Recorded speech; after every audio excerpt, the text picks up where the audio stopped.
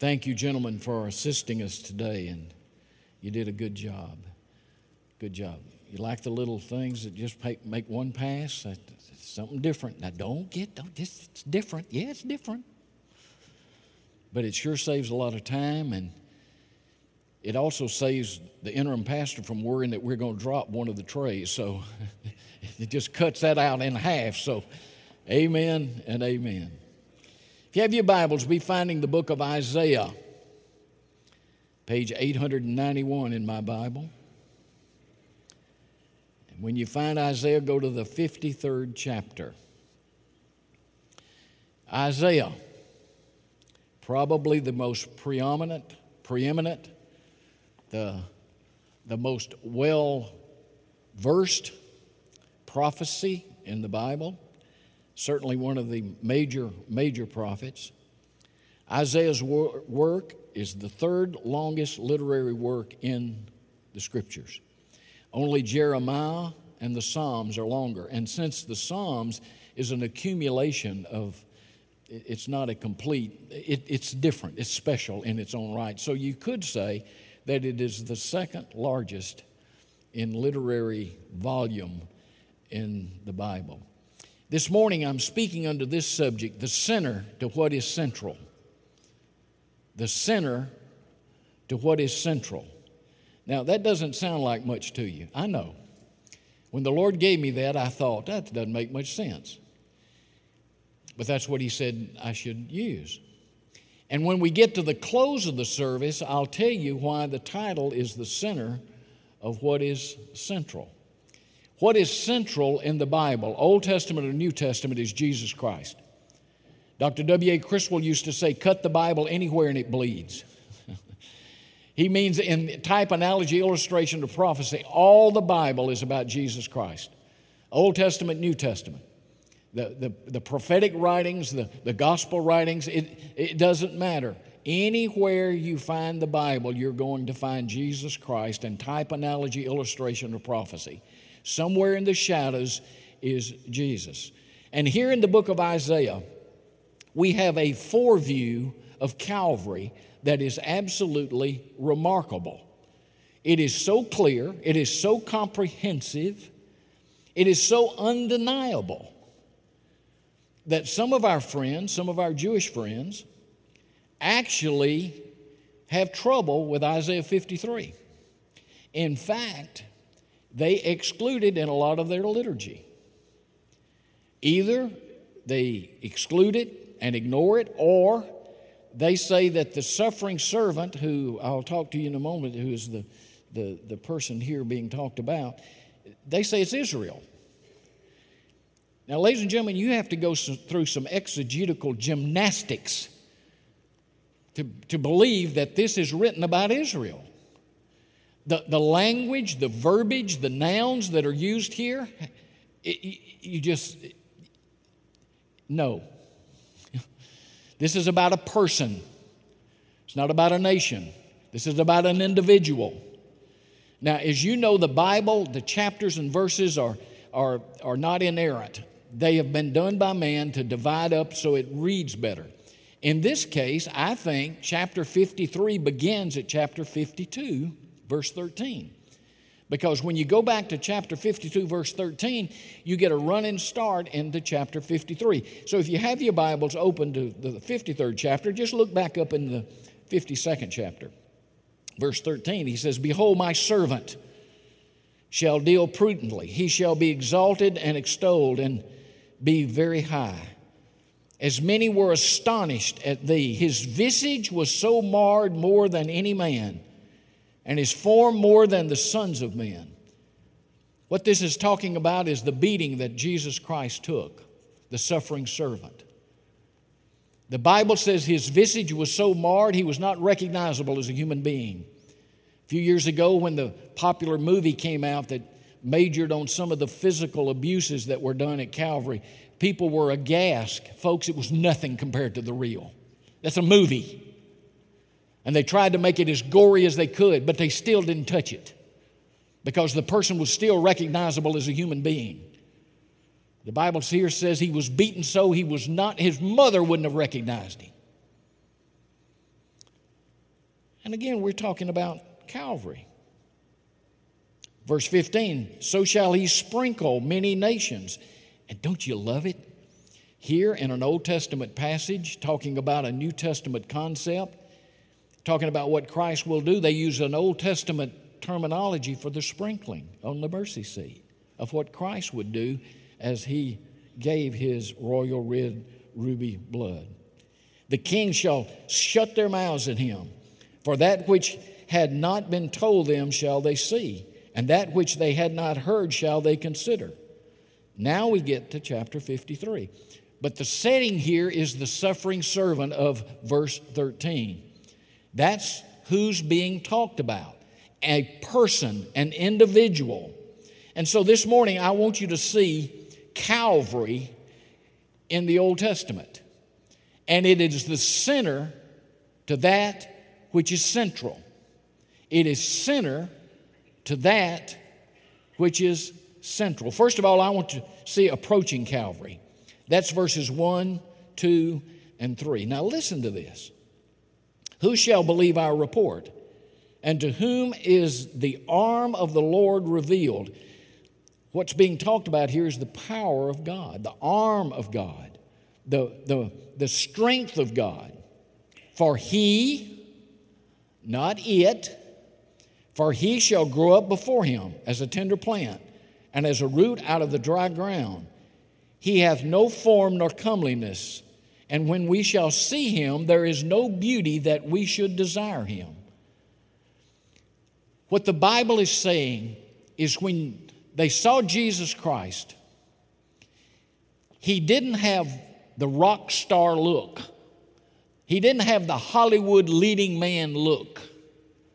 There was nothing about him that was appealing with regard to him being a handsome individual. But there was something about his personage that you were drawn to. There was something about who he was that was deeper than his appearance. Listen, appearance can come and go. Appearance can be good or bad. But there was something deeper about him. There was something about him. You were not attracted to how he looked. You were attracted to who he was. And so the Bible here describes Jesus. He is despised and rejected of men, a man of sorrows and acquainted with grief. And we, again, here's the personal pronoun, we hid as it were our faces from him. He was despised, and we esteemed him not. Verse 4, surely he hath borne our griefs. Again, to try to make this a nation, you have to shift your mind into neutral and back up. I mean, when it's talking here about what he has done, he hath borne our griefs and carried our sorrows. Yet we did esteem him stricken, smitten of God, and afflicted. But he was wounded for our transgressions. Now, just get ready right here. This gets good right here. The word wounded in the Hebrew means pierced. Pierced.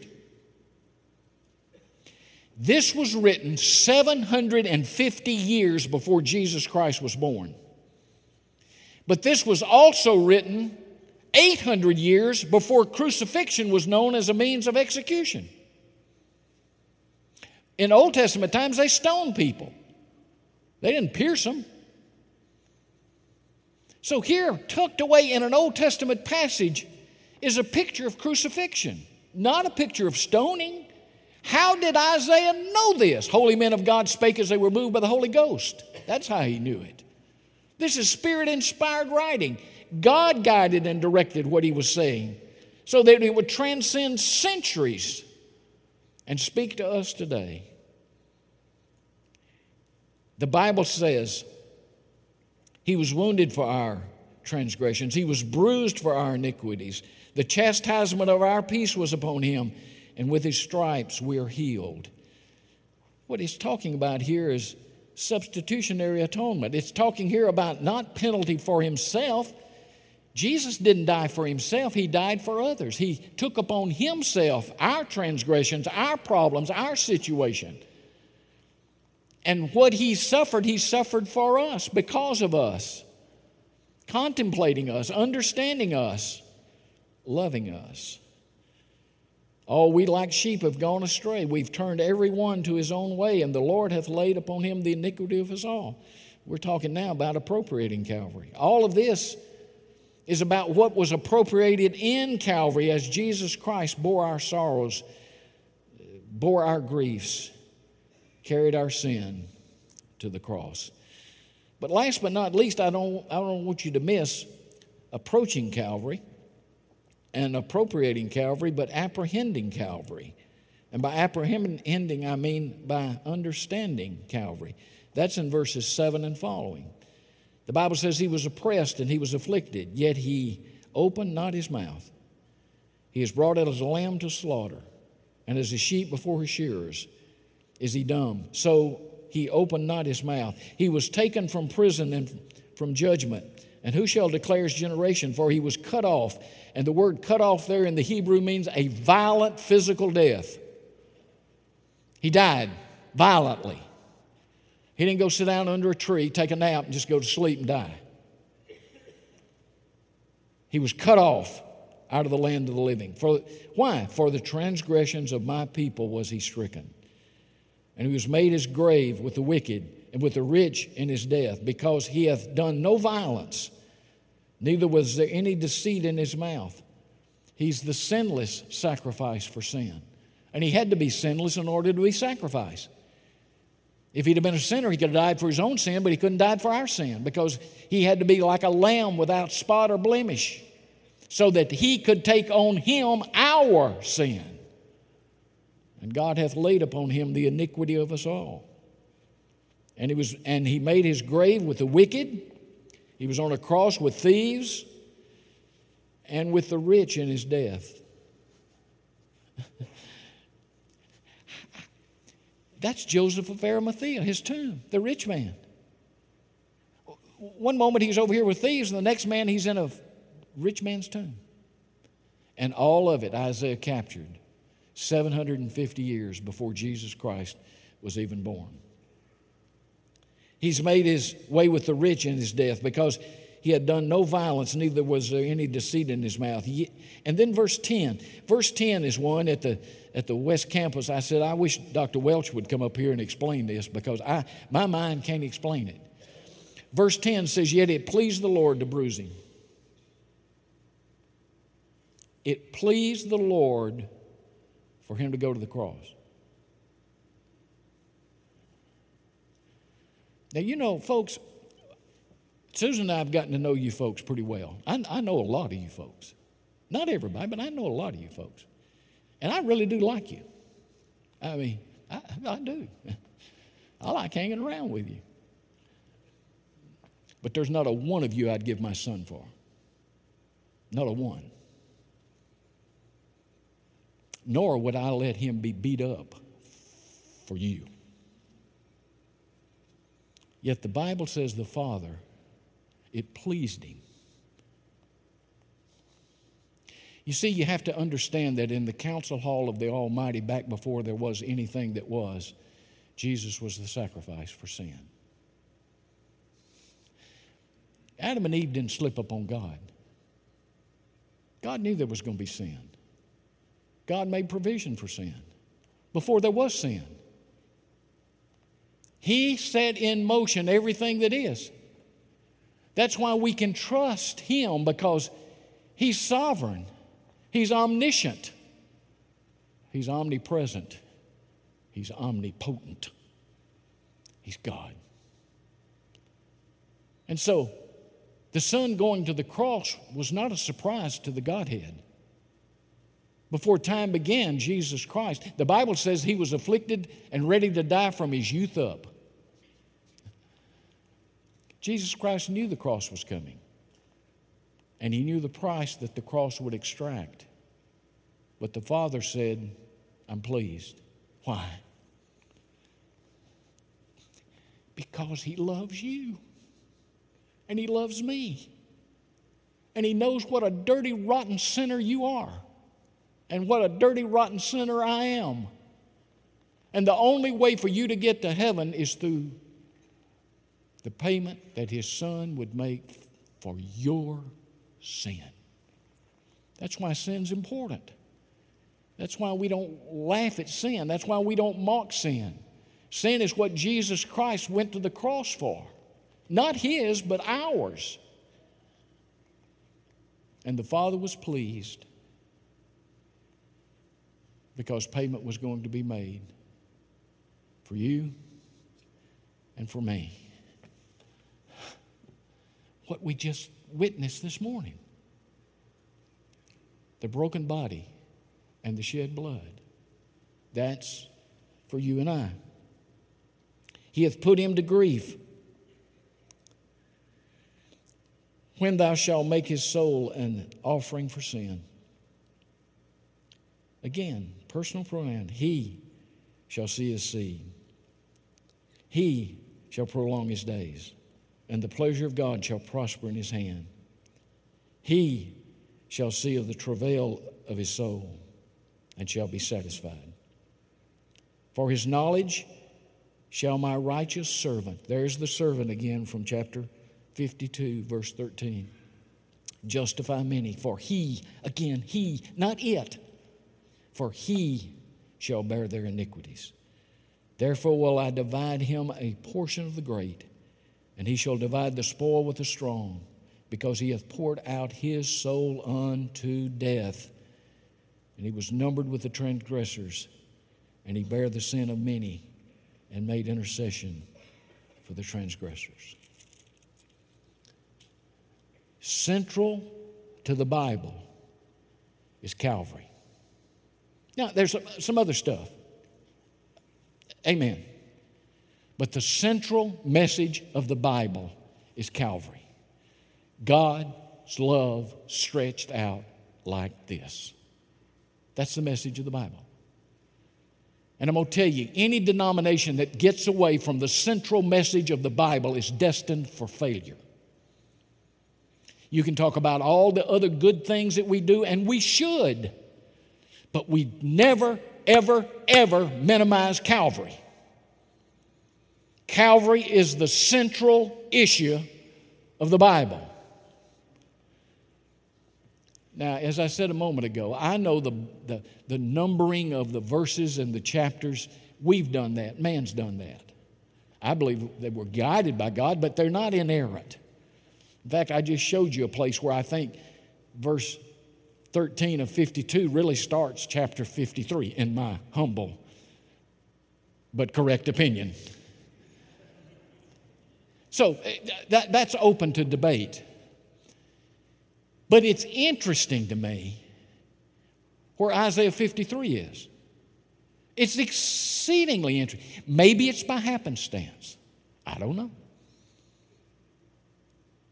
But when you look at the numbers, and being an ex-executive pastor, I like numbers, Brother Les. I get into numbers a lot, maybe more than I should. If you look at the Bible has how many books in the Bible? 66. Old and New Testament, 66 books. How many chapters in the book of Isaiah? 66. Our Old and New Testament is divided. Old Testament has 39 books. New Testament has 27 books, making the 66 books of the canon of Scripture. It's interesting to me that in the book of Isaiah there is a major break at chapter 40. In fact, the first 39 chapters of Isaiah read like the Old Testament. The language, what's being talked about. When you get to chapter 40 through chapter 66, it reads like the New Testament. I mean, it's talking about the Messiah. In Old Testament veiled prophecy. But it's talking about sacrifice for sin. It's talking about transgression. It's distinctly different from the Old Testament. Those 27 chapters, chapter 40 through chapter 66, are divided into 3 sections because of what's being written. And there are 3 sections of 9 chapters each. And the very center chapter is Isaiah 53. That's why it's center to what is central. Is that just chance? I don't know. When we get to heaven, you can ask God. But here in the Old Testament, in the most preeminent Old Testament prophet, in the very center of the section that moves from Old Testament typology into New Testament reality, in the very center of it is Calvary. Can the preacher get an amen? I worked hard on this. Friend, if that doesn't say something to you deep down inside, you say, well, that's just the way things worked out. Really? Really?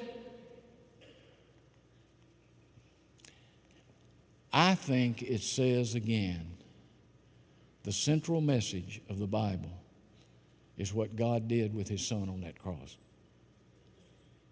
And the central message of this church and any New Testament church is what God did with His Son on that cross. Because it's hard for me to completely understand that it pleased God to do that to His Son.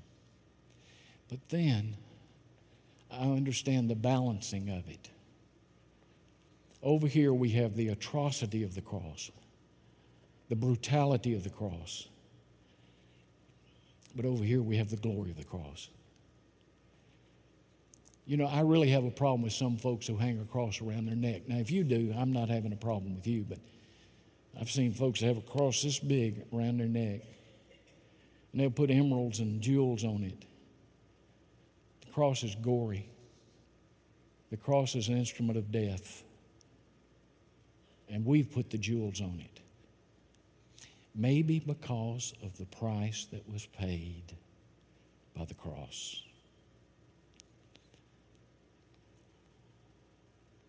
This church has had a great, great history built on evangelism and missions. We're getting ready to move from this location to another location, assuming you vote. But evangelism and missions is not going to change at First Baptist Church, Daytona Beach. We're still going to be a church that talks to people about the need in their life for a Savior. And then we're going to talk to people about planning their life and the lives of others in missions. Evangelism and missions are the heads and tails of the same coin. They're the same thing. You just flip it over. So get ready, folks.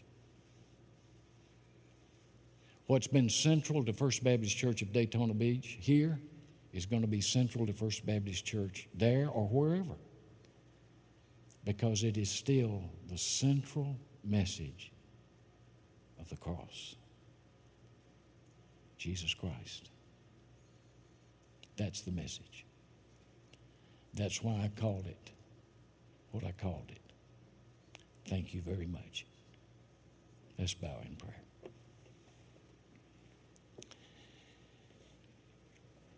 Heavenly Father, thank you for the privilege this morning of the Lord's Supper, to be reminded, to remember. And Lord, thank you for Isaiah 53. I don't know if it's in a part of your providence, but it sure makes it interesting that in the midst of the most preeminent Old Testament prophet would be the cross. Right in the center of that portion that you transition from the Old Testament to the New Testament is the cross. So Lord, this morning we proclaim the cross. We thank you for the cross and for what it has purchased for us. There's one here this morning who's never appropriated the cross. They've never had satisfaction for their sin. And the only place that can be found is at the cross, where Jesus Christ paid the sin debt for every person. Maybe somebody needs to come today and talk about that. Maybe there are those here today who are Christians, fine Christians, but we've let our we've let our relationship with you grow cold and dull. Maybe we need to come back to the foot of the cross and reclaim the fire and excitement that at one time was so much a part of our life. Lord, maybe there are others who are visiting and they don't have a church home. Maybe they're new to Daytona Beach and they've moved everything here but their church membership. They're looking for a church that has an exciting future, a marvelous history and past, but is not satisfied with its past, is moving forward, sacrificially moving forward to reach the next generation of people who do not know Christ. And they want to be a part of a church like that. Lord, bring them to us. Give them to us. They need to be here and we need them here to help us. Any other decision today that will give honor and glory to your Son's, our Savior's name, we ask it. And I ask it in Jesus' name. Amen.